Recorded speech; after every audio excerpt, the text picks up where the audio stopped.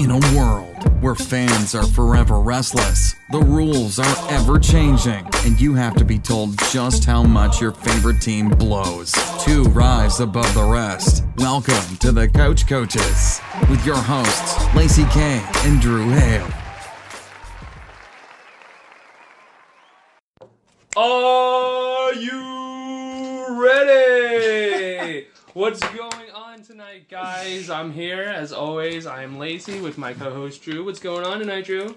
Hey, man. How are you doing? You know, I have to admit, guys, that I like that intro, by the way. That was pretty... I'm jazzed up right now. I didn't even do good. it. That's what we need. Drew, how do you like the new couch? Yeah, the new couch is pretty sick. Some, crazy, USB ports built in and, fucking all these outlets and weird shit built into the arms of the cup couch. Holders, and recliners and whatnot. Yeah. Pretty snazzy. I was gonna say, if we didn't have enough comfy. Yeah, if we didn't have enough room on the couch before, we do now. That's for damn right? sure. But no, guys, we had our first taste of football since our last episode, and Drew, I have to ask, did it feel the need yet?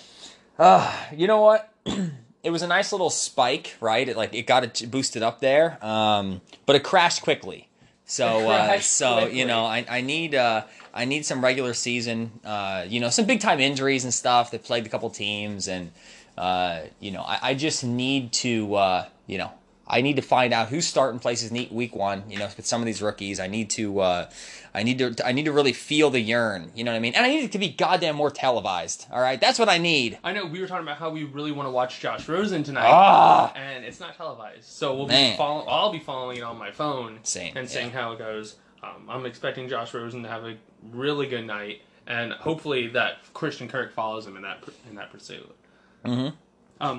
But no, you were talking about injuries, and I mean, not anything huge, but we've been touching on injuries here and there as the episodes went on, and since last time, we have two rookies. Deon Cain for the Colts, he got hurt, he's done for the year, and then a lot of people that's getting more news coverage is Darius Geis. Wow. And I mean, I told people his rookie season was going to be a bust, and not the way I assumed it would go, but therefore it still becomes true. What do you think about either injury?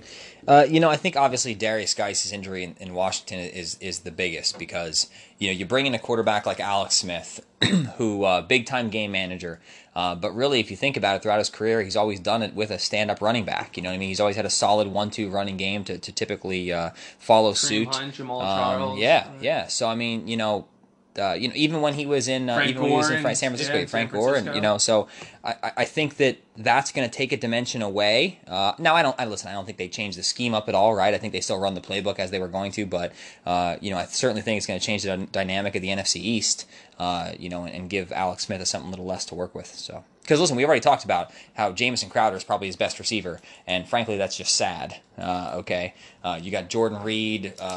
Listen, I like. What did you say, receiver? Jamison Crowder? I love Jamison Crowder. He had a down year last year. 2 years ago, he lit it up. Jordan Reed is great when he's there. Yeah. All right, which is always my knock on certain players like him, where they're never there. They're great when they're there, but how often are they there? Mm-hmm. I do like Josh Dotson. I am excited to see what he does, and it seems like at least him and Alex Smith have a decent rapport right now. Right. In the offseason, we'll see how it goes going into the season.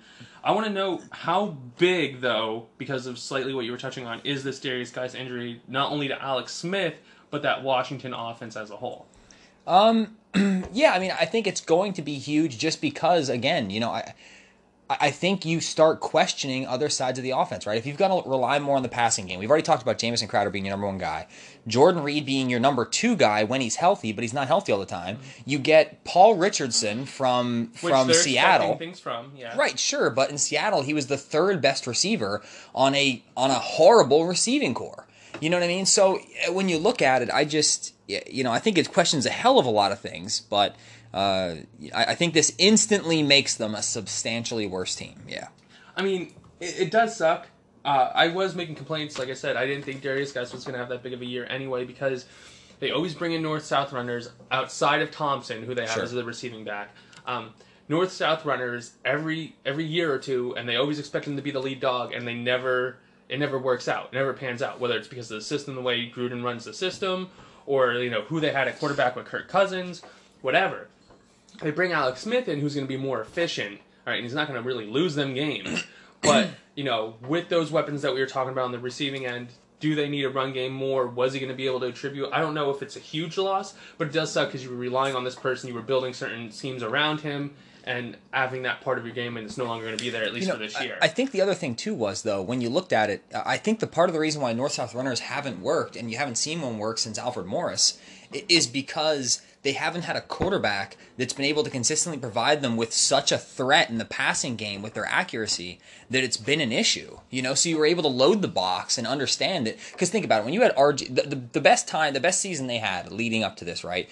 Listen, aside from Kirk Cousins, obviously, who I would argue got worse every single year, is when you had, coming out of college, right, you had RG3 and you had Alfred Morris, and they lit up that offense. RG3 was Rookie of the Year, Santana Moss. Yep, I mean, you had some really building pieces. But the problem was you can load the box because you knew that you were going to run the read option 90% of the time, right? And RG3 was going to end up with the ball. He was going to scramble. When he scrambles, he doesn't do it to pass. So you had some advantages there. And I don't think you've had a quarterback and a running back tandem that's been able to be such a threat from their accuracy. I mean, obviously, listen, you can't take anything from Kirk Cousins, but the guy got worse every single year he was there. He had a year of Alfred Morris, and then, had nothing, so... Well, all right. Well, quick question before we kind of move on from here. You were talking about Redskins. You're doing the Redskins tonight on your Rushmore. I am. Your first one team. of your teams. Yeah. One of your teams. Any of those players you mentioned on your list? No. No, not RG3. No, they are absolutely not. No, absolutely not. Well, then going to the other rookie, Deion Kane. We were talking about how much it was going to affect. Do you think that really affects Indy's plan on offense going forward? I mean, they didn't have many weapons other than T.Y. Hilton. They drafted Deion Kane, they drafted Nyheim Hines as well as someone else. They added pieces on the offensive line. Do you think Deion Kane is a big loss because he's a rookie, or do you think, well, he's a rookie, they didn't know what they had with him yet, and Andrew Luck, is it just whatever it is right now? I don't know that it's whatever it is, right? But it's been, when Andrew Luck is healthy, right, he makes everyone on that team better. Agreed. Like Peyton Manning did. Exactly. I mean, talk about a 1-2 punch to walk into, right? But when he's healthy on that team, he makes everybody around him better. I mean, remember, when Andrew Luck is there, they went, 11-5. I mean, they had a winning season. They literally made the playoffs every single year that he was there. They started out wild card, then they won out the division twice, made it to the AFC Championship game. You know what I mean? So they were progressing every year he was there healthy, and then obviously he goes out with injury. So I think he comes back. I don't know that it makes the team substantially worse, but the problem is the team has to be substantially better because the division is 10 times more challenging than when Andrew Luck was there healthy before. Yeah. That is true. I think, again, Deion Kane, I would have liked to see him play. It would have been possibly another weapon for Andrew Luck. But because you don't know exactly what you're getting with that system, how Andrew Luck's going to perform, is it going to be more rushing or receiving, and, him not being as needed as much as Darius Geis was in Washington, that you don't think it's as much of an impact. Sure. That's what I'm getting from it. But translating again to that, we're talking about Deion Kane. Andrew Luck finally played some football for the first time in... I've still got a boner. So I'm all in. Listen, man, I've said it before. I'll say it again. When healthy, I think that Andrew Luck is the most talented quarterback in the AFC. When healthy, okay? And second most talented in the league? You could argue that, yes. You could absolutely argue that. And I think that I think that what he does when on the field is just, again, the entire team elevates their play. I love seeing Andrew Luck out there. I love seeing him throwing the football. I don't know that I'm expecting a huge year from him this year, frankly. I'm just being honest, because coming off of the injury that he came off of, coming in so late to even touching a football, he's only been physically holding a football in his hand for the past, 30 days? So, that scares the shit out of me, frankly. And, this is going to be the true test to Andrew Luck and to his greatness and his legacy, right? If he comes out passing for 4,000 yards, lights the scene up, right, and they make it anywhere, if they make it to, better than 500, right, I think people are going to look at him and say, wow, this guy's got something. You know what I mean? He's still the same Andrew Luck we thought he was. Well, I'll say this. If he stays healthy all year, I expect them to be no worse than 500. Oh, sure. Because when we talk about that at their very potential, they could win that division. Now, a shitload of things would have to go right, but Andrew Luck gives them that. You know what I mean? I do like that he played. He did have a bad stat line, no turnovers. He showed some good passes. My favorite thing about watching him play was the fact that he took hits and got back up. and he was fine. Because your biggest thing is you don't want to have to worry about having a glass quarterback in the backfield and then him taking a hit and either re-injuring what he had injured or fucking something else up. Sure.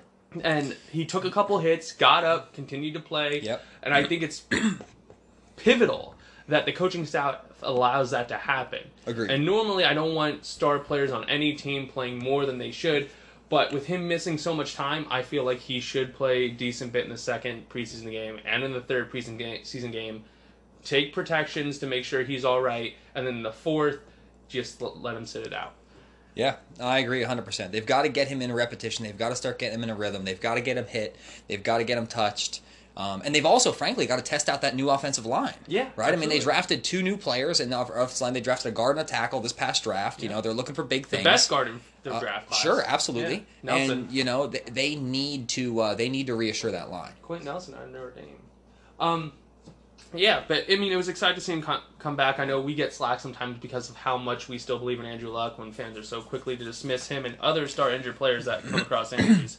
I think actually we have a couple people listening to the podcast tonight here, and I think that I actually heard some shit talking under their breath when I said Andrew Luck is arguably the most talented quarterback in that that conference. So we do have some people in the studio. Maybe they will be on towards the end of the episode, depending on how much time we have. If we decide to play a game.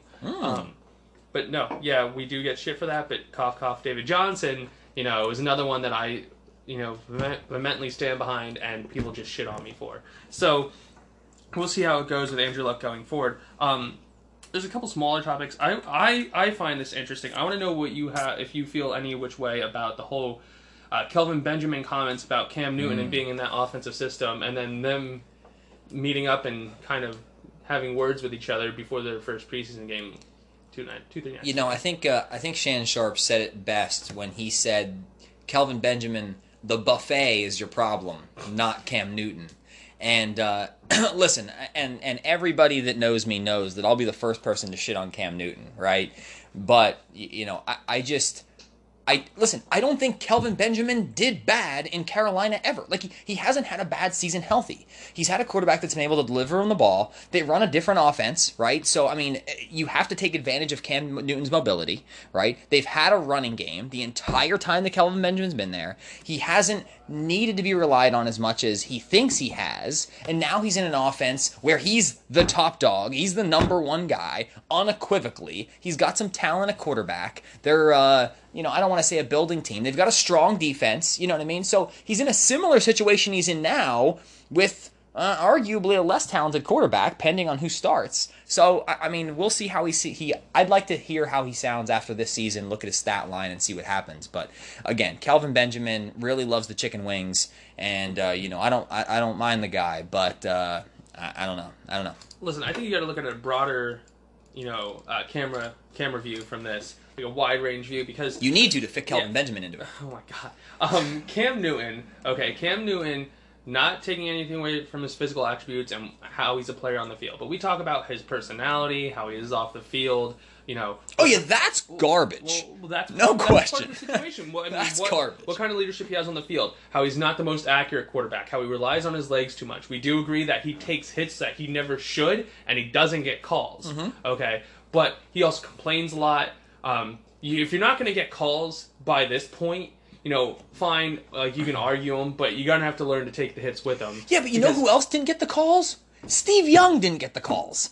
You know what I'm saying? I mean, listen, different league, different rules, I get it, but different size. Different size too, sure. But I mean, still, but that's the problem. Listen, Cam Newton. But my problem is Kelvin Benjamin's argument wasn't against the type of person that Cam Newton is. And it was his ability. All right, well, we were talking about how he relies too much on his physical prowess. Okay, he's not the most accurate quarterback with his decisions on the field and off the field, and how it translates there. Is he really showing the leadership to kind of bring these younger guys up, show them, be like, hey, this is how you have to do it, or is he still just out for Cam, trying to be like, well, yeah, I put up my stat line like this, we should be winning. And I think that goes, yes, Kelvin Benjamin's best season was his rookie season, and everyone thought he was going to be like a really great receiver, and then he got hurt, he was overweight, stuff like that, but I seen him during the skirmish when they had the meetup on the 50-yard line, and dude looks fit, dude looks good. So, I mean, long term, you're going to have to see and look back at this to see who was really in the right or wrong, or was it just like nothing? But, you know, he has less talent pretty much overall on that Buffalo team now that he's there. Absolutely. You know, but you do have a quarterback that's going to rely on him now, and it's going to see if he's going to be able to stand up. So far, I mean, a little bit he did last year, and in the preseason he looks good, but that's nothing to get excited about. But I think you have to look at this long term, a year, 2, 3 from now, looking back and being like, listen, Cam maybe still hasn't accomplished nothing. Kelvin Benjamin, you know, is doing really well in Buffalo. You know what I mean? So maybe there's that point. But they had the whole skirmish at the 50-yard line. Cam Newton came up, talked to him, because Kelvin Benjamin's comments was that it's hard for any receiver to be successful in that offense because of the way Cam Newton plays and stuff like that, the way the system's run, stuff like that. And I mean, since he's been in the league, you can kind of see where he's coming from, because no receiver has really stood out because he's not the most accurate or anything, stuff like that. And Lysol. You know, it's something you're gonna have to look back and see. Because I mean, maybe they both don't accomplish anything. It's like, why are we even talking about this? But you know, he walked away from Cam. You know, then Cam went and talked shit. And we'll see where this goes. I don't know if it's going to evolve anymore, but it's slightly interesting for me to follow. I think at the end of both their careers, we're going to look back at this moment and say, two slightly below average players had a skirmish one time. And I think that's going to be the headline of this conversation. After both their careers are over, I'm going to think of Cam Newton, and the first thing I'm going to think of is, hey, Cam, can I get a fumble? Like, yes. Well done. Yeah. Well done. So that's what we're seeing with that. Just 2 more storylines I want to talk on before we talk about a little bit the preseason performers, as we've been talking about. Martavis Bryant, Raiders went and traded for him. Expected to get in this thing. John Gruden was all happy about it, but he seems to be struggling with learning the playbook, translating it onto the field. Do you have any feelings on that? No, I don't, because I didn't anticipate it to be a home run to begin with. Neither did I. A lot of people were excited about it, though. You know, 3rd or 4th round pick, I believe, was traded for Martavis Bryant from the Steelers, but he never did anything. He never did much with the Steelers. People were expecting things from him. They seen how Juju did it, my boy Juju, and they're like, we can move on from him. You know what I mean? And they went and drafted James Washington in Pittsburgh anyway, so they traded him to the Raiders, and the Raiders were thinking, oh, great pickup, and I didn't see it. So, I mean, he seems to be struggling already. Yeah, I think that it's too early to tell. Obviously, he got in a little bit I guess he got in time for camp, but they're changing things up on offense dramatically right now. You know what I mean? There's a lot of moving parts. So I don't know that I'm really super concerned about that. What I'm more concerned about is Khalil Mack not showing up. Well, yeah. That scares the shit out of me a lot more than Martavis Bryant playing meh. You know what I mean? Because you still got Amari Cooper. You've got Jordy Nelson now. You know, you've got some weapons that, with Derek Carr's accuracy and his arm talent, I think he's going to be able to take advantage of. So I think Martavis Bryant is going to quickly become an Allen Hurns in that offense, a Marquise Lee in that offense. You know what I mean? I think he's going to become that style player that's going to be able to take a lot of that underneath coverage. I think he's going to be able to take a lot of the middle of the field and occupy some of that. They've got Jared Cook at tight end still, so, they've got some threat there. I think they've got a good core, and I think it's going to work out. Yeah, apparently Amari Cooper is looking good. Hopefully, he stopped with his drop problem. What were you saying about Khalil Mack earlier with the whole fining thing? It's like the dude's getting fined like dumb money for missing. Like, he's getting fined like 800 fucking G's, dude. He's getting fined like 804 grand or something for not showing up. That blows my mind as to why you even want to do that, frankly. And, I don't know. I'm with you. You need a contract, but, is you fighting for a contract for more money and not showing up, really... what are you getting out of this? What are you accomplishing? Now there's talks about trades. Reggie McKenzie's been fielding some calls for some potential trade opportunity for Khalil Mack. Teams are inquiring, hey, listen, if you're going to let this guy sit out, why don't we just, throw something in the pot here, sweeten it a little bit, see what's going on. Now, I don't know they're trading him. On that, but there's been rumored talk about him and Aaron Donald. Mm-hmm. So I want you to do it for each player, okay? If you were GM of your team, what would you give up for him if you're willing to trade for them? Okay. Whoa. And give me a percentage on chances that they're actually going to trade. Because we're talking about both players being top 5 defensive players in the league. Yeah. All right. Wow. And you never see that happening. And now we're talking about possibility with 2 players. So I want a percentage that either one of them gets moved for both of them, okay? And then if you were GM of the team, would you trade for either one of them, and what would you be willing to give up? So it depends on the team I'm GM of, right? We'll just use your team. Do the Packers.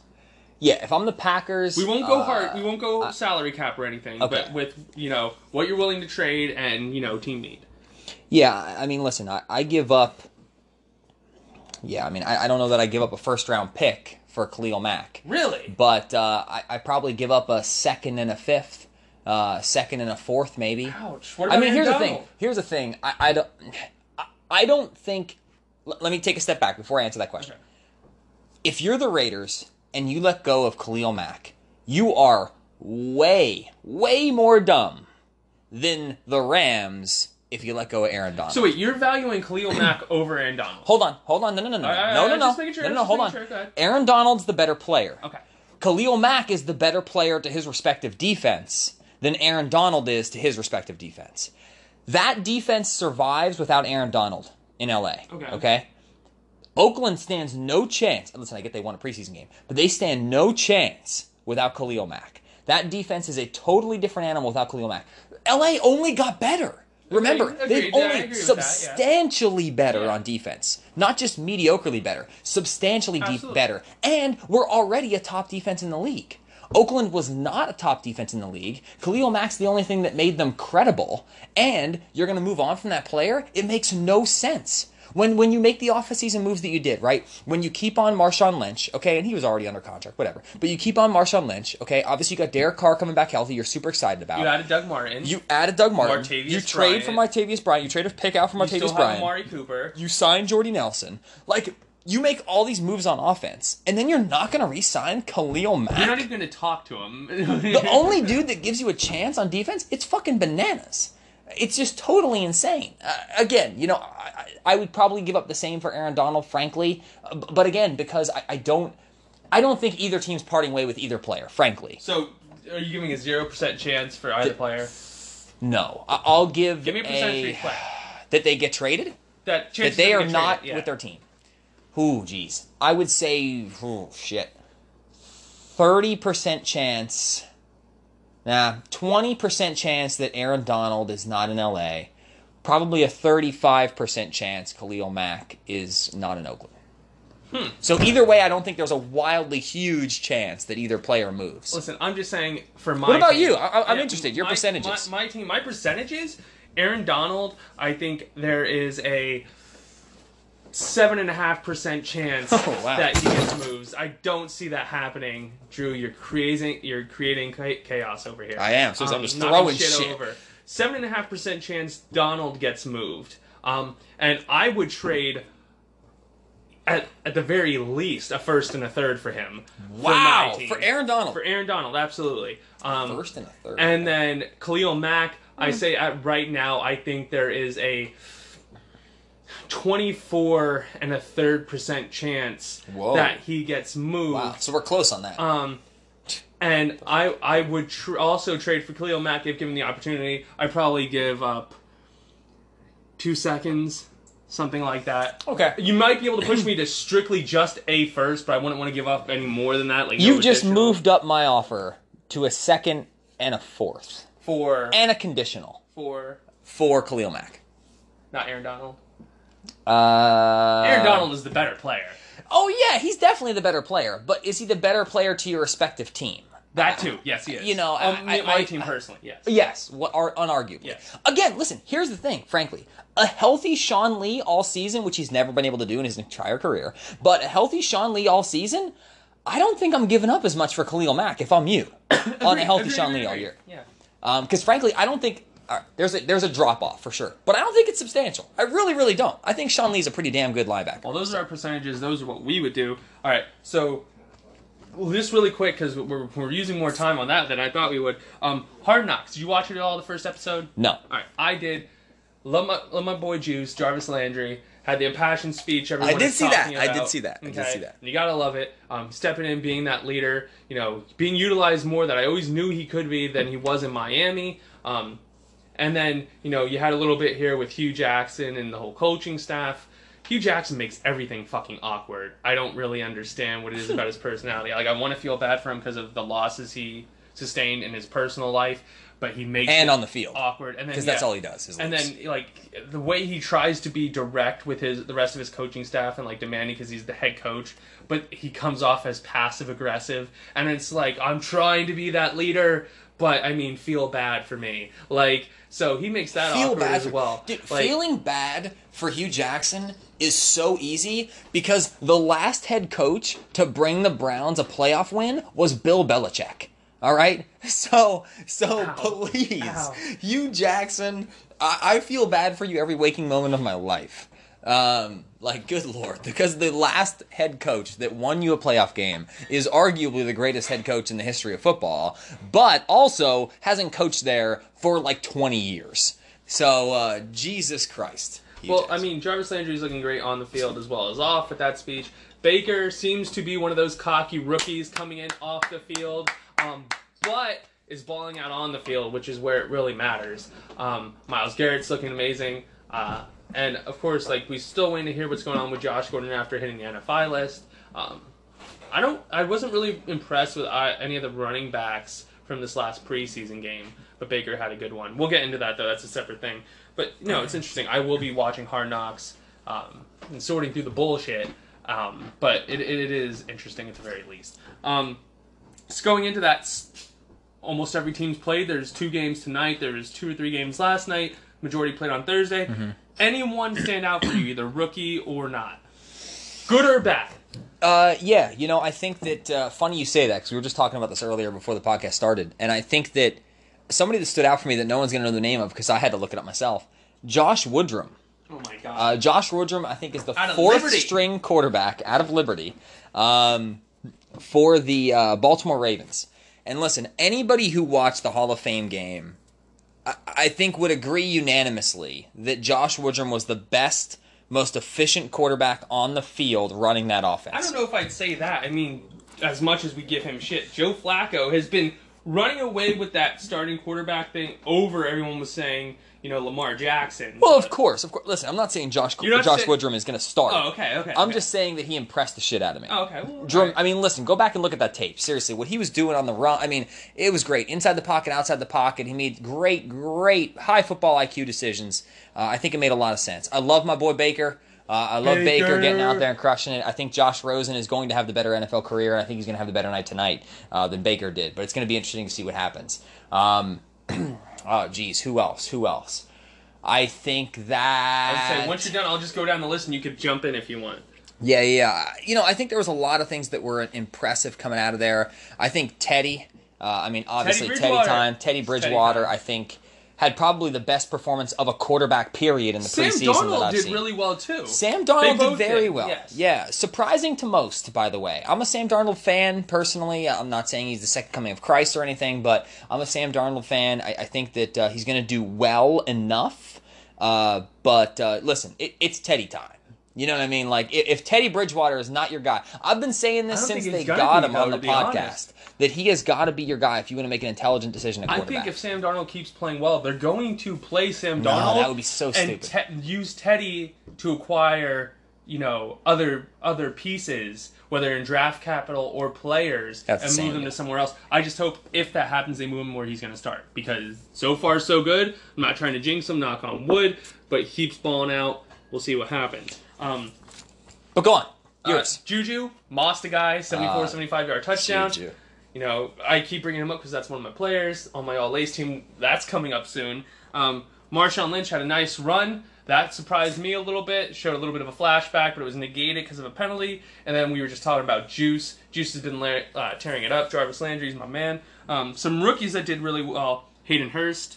Yeah. Dallas Goedert in Philly. Hayden Hurst did well because he played so freaking much. I mean, he played the entire game. He's a 25-year-old tight end coming into the league, so he's physically there already. It's just, can he run the routes and stuff like that, which he can. There's not many weapons in that Baltimore offense. They're going to lean on him. So he did well. Dallas Goedert in Philly.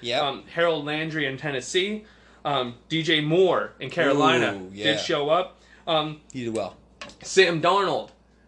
Baker Mayfield. Saquon Barkley had a very nice run.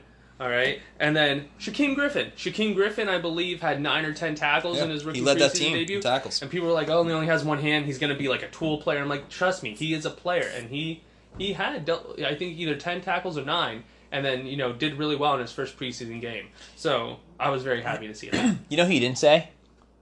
Josh Allen. You know why you didn't say Josh Allen? Go ahead, tell me why you didn't say him. Tell me why. Come on, give it to me. Give it to me. Great of a quarterback. Oh, there it is. There it is.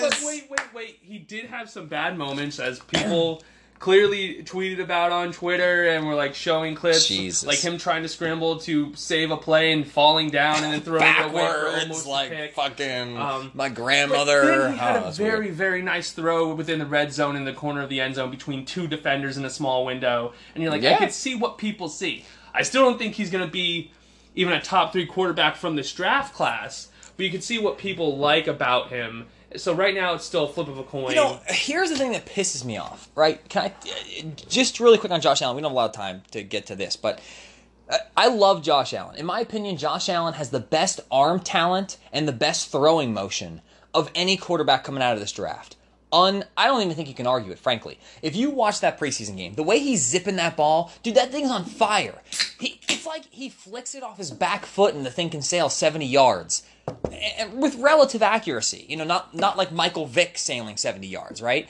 So the guy's got a hell of an arm, and he's got a hell of a throwing motion. He's got the mechanics down. The problem is he needs a guru. He needs somebody to develop him a quarterback, and Buffalo doesn't have it. They're not going to have it. Isn't McDermott the head coach there? They're never going to get it. What's that? McDermott, isn't he the head coach there? I'm going with yes. Okay. Because I was going to say, he's not going to get that tutelage from another quarterback on that roster. Absolutely not. So it's going to have to come from the coaching staff. And I just don't think it's going to. I really, really don't. I really, really don't. Listen, we'll see what happens. Put him under my boy Kyle Shanahan and see what happens. That's what I'm saying. All right, that guy could be a starter in next season and ball out. But I just don't think it's gonna have the possibility, which sucks. All right, so we're gonna do both of us. We're gonna do our next 2 teams on Rushmores. All right, yeah. Rock paper scissors. Whatever. Ready? Winner goes first. Ooh, wow. Yeah. Damn, that's a surprise. I'm going to decline. I'm going to let you go first. Oh! Okay? Honor. I'm a very charitable person. A charitable person. So I'll let you go shit. first. We each have 2 more. Before we do them quick, over the next 2-3 weeks before the regular season starts, we're gonna continue doing Rushmores, finishing it with the 2 best franchises in the league. Absolutely. We're going to do our all Lace and Drew teams. Okay, which is players that we would have on our team, whether the best or for personal reasons or whatever, that would be on our teams personally. Many polls to follow. Yes, so make sure you're keeping up for those. All right, but Drew, who's your first team? Who'd you say I was doing already? You said you were doing the Redskins. Okay, so I'm going to do the Redskins first. Okay. I'm going to leave my second team for You're last. All right, I was going to say I was going to talk shit on you, but I'll wait. So, the Redskins. Kind of a tough list a little bit, only because I like some of the people on it. But I don't know how that's physically possible. Continue. I'm going to go with an honorable mention for somebody that I actually didn't put on the list that I'm going to get fucking so much shit for. But it's John Riggin, all right? And running back, a.k.a. the Diesel. And, listen, he tore up, tore up that Washington offense for quite some time. And, I think it's just because he played so freaking long ago, and I don't have anything to, link it to, that I think that's why he didn't make my list, so that's an honorable mention. But also, I didn't get to see, half this team play that I'm about to tell you. But my number 5 is going to be Joe Gibbs. Joe Gibbs, okay. Joe Gibbs. So, Joe Gibbs was a head coach. Very good NASCAR owner. Okay. That's on the list, right? Yeah, you're right. So, was a head coach for the Redskins. Prior to the merger, his record was 44-4-3 with Washington prior to the merger into the NFL. Prior to the merger, he was with them for 4 seasons. He won the NFL championship all 4 seasons that he was there. And when he came in, they merged into the NFL. I think he won the Super Bowl in 54 and 50. So he has 2 Super Bowls to him as well. Arguably the where am I at? Joe Gibbs? Yeah. Joe Gibbs. No. I'm linking through with my... Who did I have? Your other team. Cleveland. Cleveland. Yes. Holy shit. Who's the coach for Cleveland that I had? fucking know it's your list. I was going to say, Who the Joe hell did I Gibbs did have not for coach in the Cleveland? 50s before the No, merger he totally didn't. or anything like that. Who did I have for Cleveland? Who the fuck? I didn't write it down. Paul Brown. Paul Brown. Paul Brown is who I'm talking about. You're a fucking crap. Woo! All right, Paul Brown. So I'm going to start with my Cleveland list since I did this. What the I'm flipping fuck? to Cleveland. I'm clicking to Cleveland. All right. So all those stats I think were true. I think I wrote some down, so I'm going to verify that I was even accurate.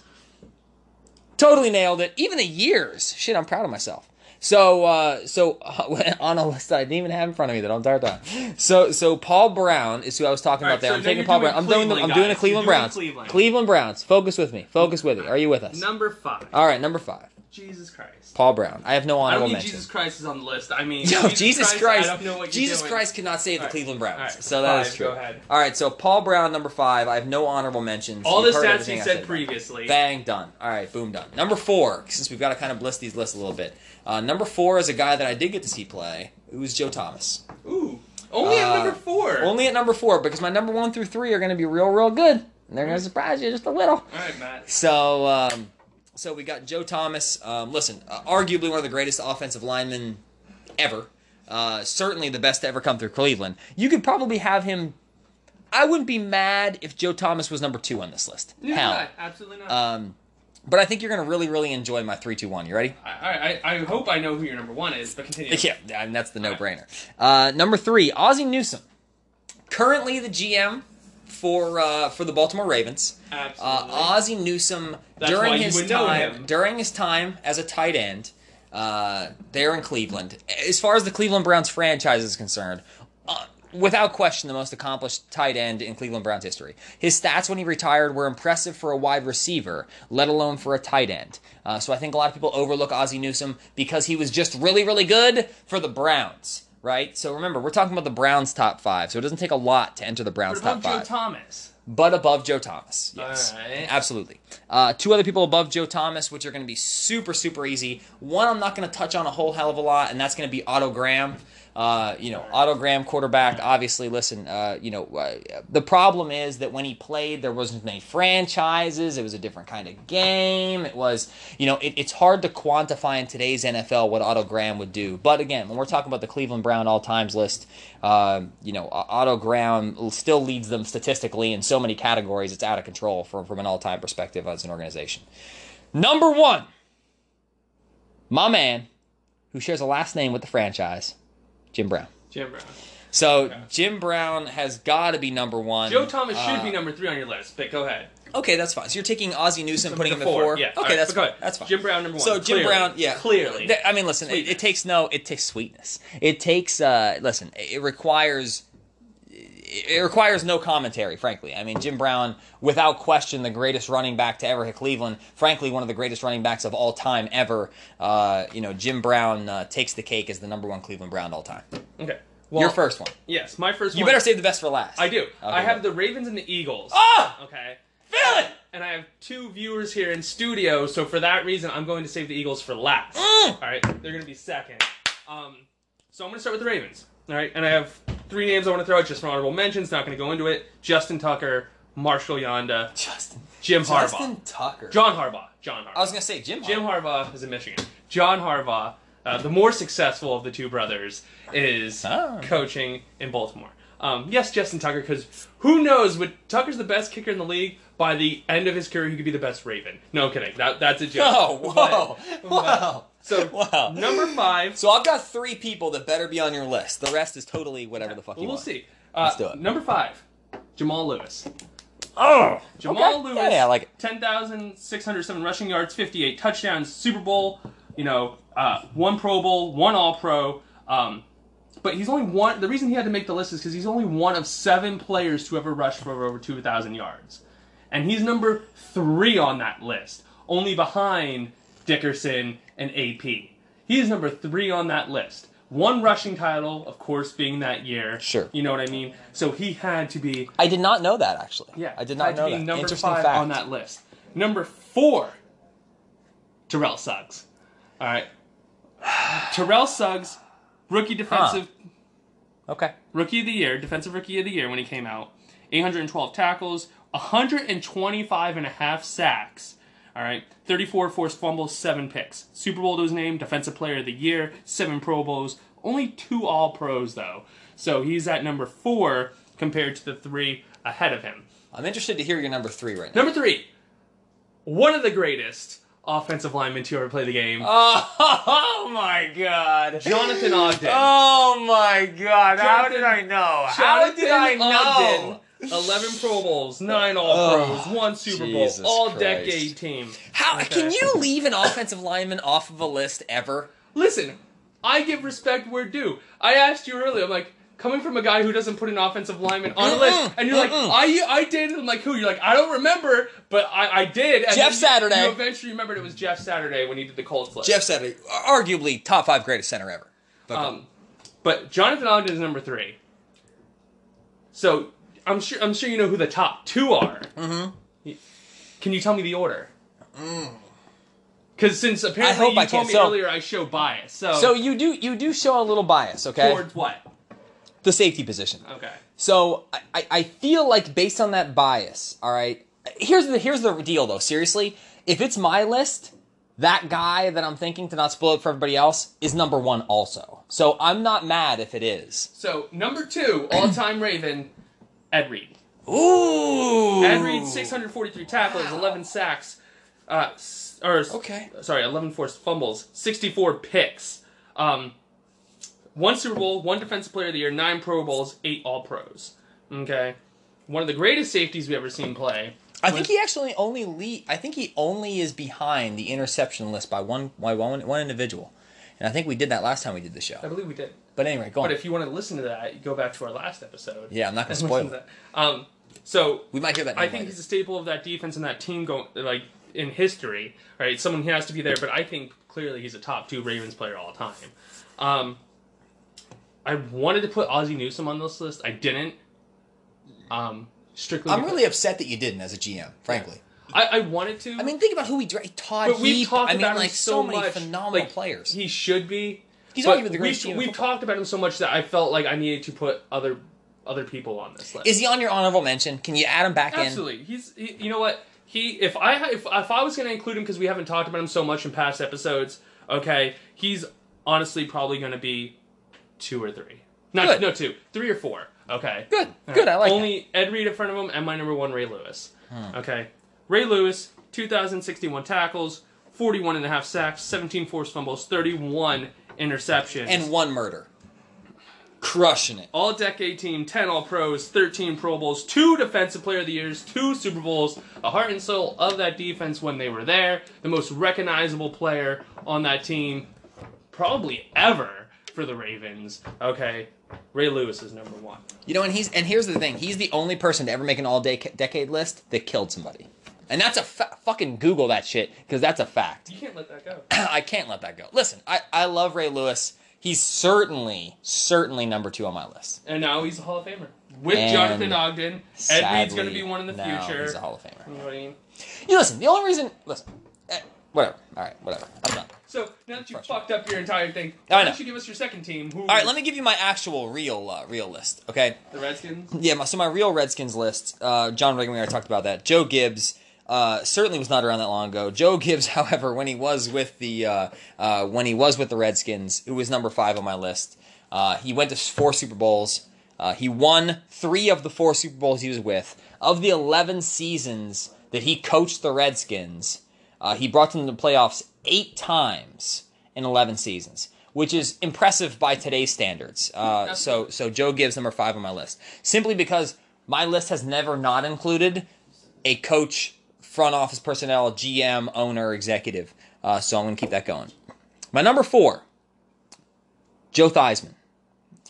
Joe Theismann, obviously, just because as far as the Redskins are concerned, he's their all-time leading passer. He's got a Super Bowl win. I mean, what else needs to be said about Joe Theismann for him to make it to my list, right? My number 3, you're probably going to be pissed because I was a little mad as well, because you could put this person higher. You could put this person higher. But just because of the length of time that he played and his lack of contribution... You're not going to say who I think you Hold on. Because of the length of time that he played, because of the lack of playoff contribution that he was had to that team. Listen, he had no talent. I get it. And that's... Don't say his name, Drew. Don't say it. Number 3 is Sean Taylor. I hate you. All right, so Sean Taylor, listen. Dude was an animal, okay? Arguably one of the greatest... I can argue. My favorite safety of I can all argue time. that Sean Taylor is one of the greatest safety... He is the greatest safety that I have ever seen play the position personally, ever. Without question, the end, Sean Taylor, okay? But he only played 55 games. Yeah.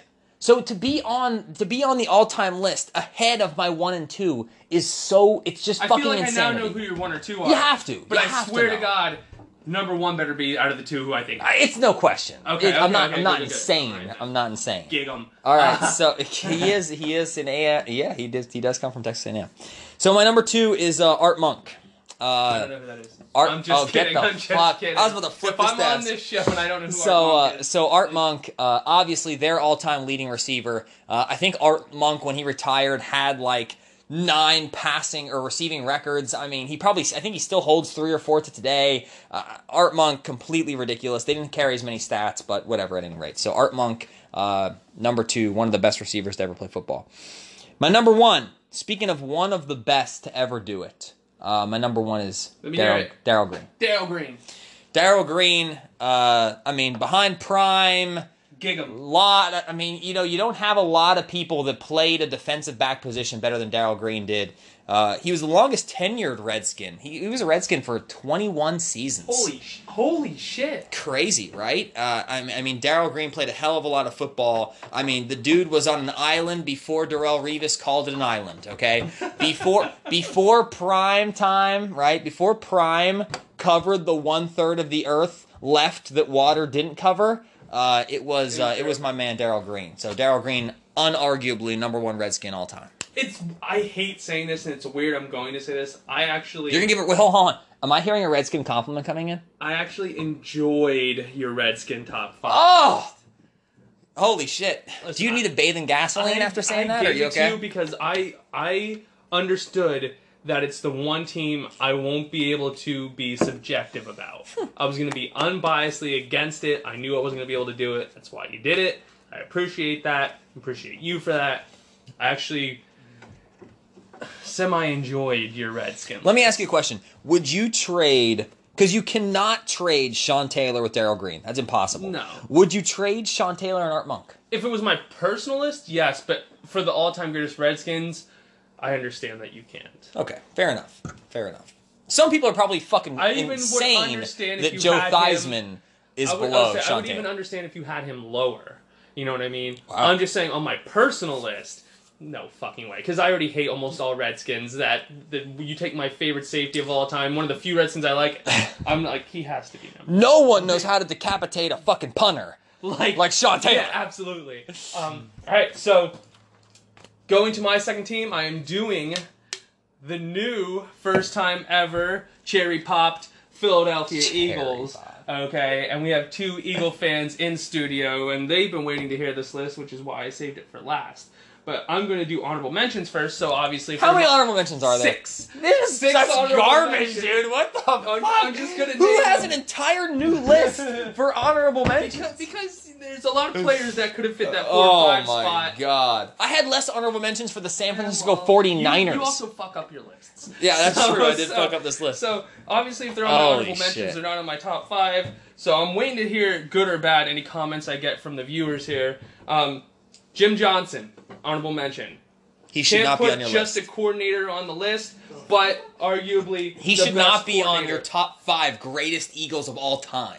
Donovan McNabb, honorable mention. Should not be in your top 5 all time. Brian Westbrook, honorable mention. Eat shit. But go on. Norm Van Brocklin, honorable mention. Agreed. Should not be there. I looked up more since I wanted to know more about him when I was doing this list, and definitely does not deserve to be on the top 5, even though some people 100%. Said so. David Akers, honorable mention. Oh. He would never be on the list, but he's a well-known Eagle that killed us all the time. I agree. And my last honorable mention, Andy Reid. Not on the top 5. Fucking greed. High five for that one. Bring it in. Come on. Come on, bring it in. Give me a high five. The viewers know how you hate him. That's what I'm talking about. I think he's a great Fuck you, Andy coach. Reid. But there are 5 better people for this franchise, and I'm going to start out with number 5. Tommy McDonald. Ooh, okay. Tommy McDonald, 495 catches, 8,410 yards, 84 touchdowns. Wow. One NFL championship, 6 Pro Bowls, 4 All-Pros. Led the league, was the all-time leading receiver in yards, I believe, once, and touchdowns twice. 75,000 years ago, but I appreciate it. All-decade team. T.J. McDonald. All right? Courtesy of our former analyst and, whatever the fuck he was. Current deadbeat. Yeah, Dustin Daywald. Don't forget to mention you said you never heard of him either. I did not know of him. I will give you that. I did not know who Tommy McDonald was when it was suggested to me, and I had to do research, but he made my number 5 spot. So, Tommy McDonald. Number 4, Steve Van Buren.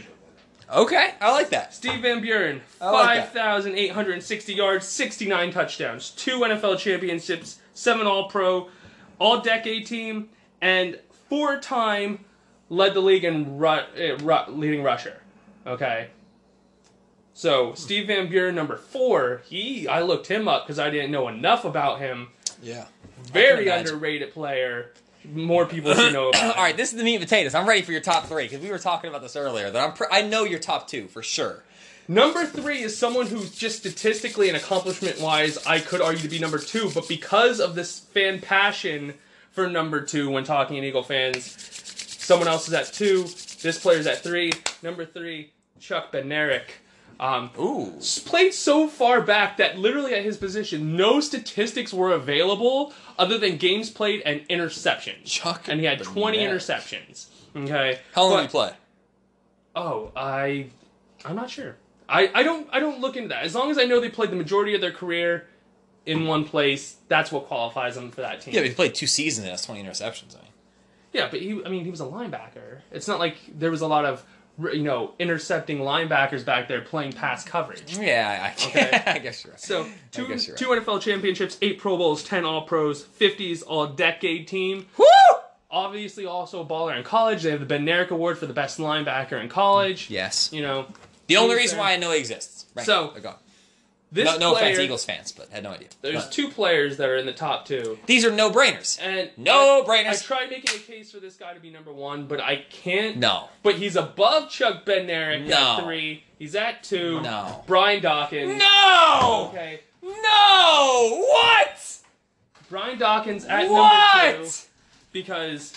What? Listen, he's above Chuck Bednarik because the fans love Chuck Bednarik. Or Brian Dawkins. Can you start a fire? Can somebody start a fire? Quick. Are you mad that he's that high or he's only number 2? I'm mad he's only number 2. Alright. Brian Dawkins, listen, I wanted to. Oh my god. But accolades and awards. What the fuck?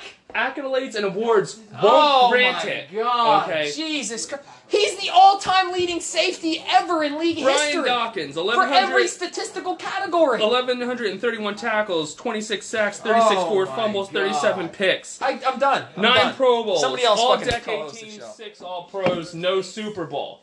So, he's number 2, and then... Sorry, guys, it's a little bit loud in our studio. Number 1, Reggie White. Reggie White is number 1. Listen, I tried putting him at number 2. As a Packers fan, I tried putting him at number 2, but I couldn't because the stats and the awards. So, Reggie White, 1,048 tackles, 198 sacks, obviously, 33 forced fumbles, only 3 picks, 1 Super Bowl, 13 Pro Bowls, and All-Pros. Hold on, time out. 2-time defensive player of the year. Time out. Who did he win the Super Bowl with? The Packers. The Green Bay motherfucking but Packers. He played longer for the Eagles and was still only split amongst those 2 teams. Less. I get it. Okay. That's fine. Understood. 2-time defensive player of the year. 2 different decade teams Hold he's a part of. Hold on a second. When he won the Defensive Player of the Year, who was he on the team with? Whose franchise was he with when he won that? Huh? At least one of them was the Packers. Okay, go on, continue. Okay, which is why he might be on the Packers list when we do the Packers list. But that's why he's a top 2 player, and it was just because those accolades and stats are so mind-blowing over the others that even with fan viewership insane. at Brian Dawkins, he's number 1. Let me ask you a question. Is Reggie White the greatest defensive end to ever play football? You could argue it. Yeah. He's the greatest, Dustin. everybody just hear Dustin's voice on the show for the first time since he fucking bailed on us. So, Dustin, really quick. The greatest of all time.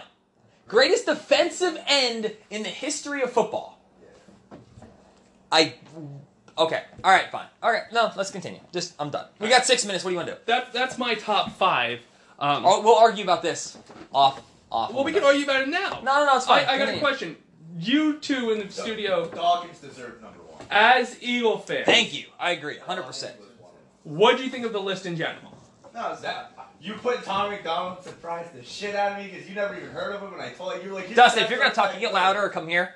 Come on, guys. We got to hear it. We got to hear it. Let's do it. I said Dustin's you put Tommy McDonald in was awesome because you never heard of him, and you're like, oh, his stats weren't that good until I told you the era and how much he accomplished. Well, no, I looked up the statistics, and even though overall, by an average, their stats were not that great. There was 3 or 4 years where he led the league in receiving and receiving touchdowns, which changes it. It's different when you look at it as an average and when you look at it in perspective. And you drop in Steve Van Buren at number 4. Yeah, when you put him there instead of having Andy Reid.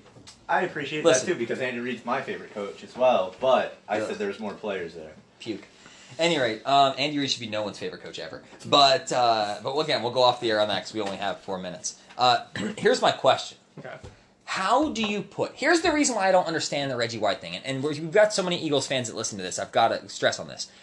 The reason why I don't understand it is because you could argue that he was less accomplished with Philadelphia. There's no question. He was less accomplished with Philadelphia as a player than he was with Green Bay. Brian Dawkins not only spent every single season with the Philadelphia Eagles, he also committed his life to the city of Philadelphia and won a Super Bowl with the Philadelphia Eagles as a personnel director for the organization. As an administrator, as a glorified title. Listen, I get you. Now, he had involvement, minor while it may be, but, and in my opinion, the greatest safety of all time. Arguably greatest safety of all time. Brian Dawkins, who is clearly a top 5 safety of all time. Okay. Aside from Ronnie Lott, greatest safety I've seen play safety. Let me rephrase. I was gonna say you said Sean Taylor was depending on you. Sean Taylor. Sean Taylor does not beat Dawkins. No. Sean. Oh, hold on there. Hold on, fucking there. Whoa. Hold on there. No, listen. The only reason why Sean Taylor is not above Brian Dawkins is because the guy only played 55 fucking games. But he played a better 55 games than Brian Dawkins could fucking sniff. All right? Sean Taylor played a better 55 games. You're talking about the man's favorite player. Listen, Dustin, I understand you're abandoning us here. But remember... Again, a second time. I'm with you. A second time. I'm with you, dude. Dawkins should have been number 1.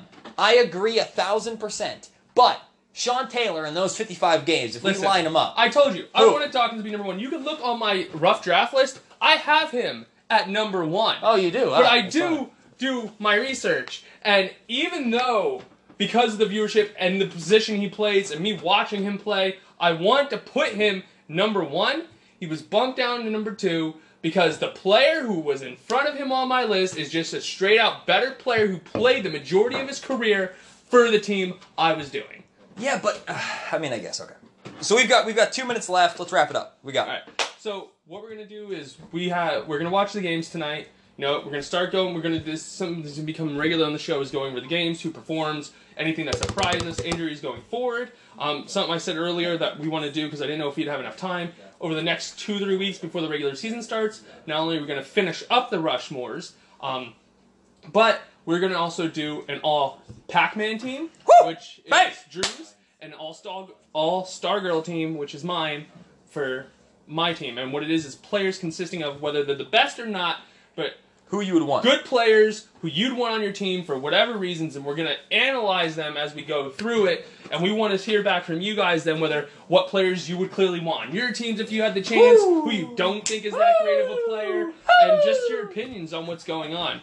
So, with that was our episode tonight. Any parting comments, Joe? The only parting comment I have is the same every single time, which is I still think it's insane how many people listen to us ramble about fucking football, which is hysterical to me. But I appreciate every single one of you. And I appreciate you all listening through the fact that I fucked up my list, because we refuse to edit. Again, So listen, eat shit, okay? All right, eat shit. But just like when Mara played for the Jets, right? Okay, hold on. Mara never played anywhere. Yeah. Okay, he just owned a team. It just happened to not be the Jets. You're right. It happened to be the other New York team listen, you were doing I at the fucked same up. time. I get it. Right, okay. I get it. But you also excluded Eric Dickerson from your fucking top 5 list. So I don't want to fucking hear it. Any rate, love you guys. Appreciate you. Thanks for listening. Check us out on Facebook. You're all awesome. Yeah, guys. At the Couch Coaches. Thank you. At two coaches, one couch on Twitter. Okay, and our Facebook page, yes, the Couch Coaches. We want to hear back from you. That's what we have coming up. We hope you enjoyed the episode, except for the ending where there was a little bit of, heat problems violence in the studio. But good night, guys. See you guys. Tune in next time and score some points with the Couch Coaches.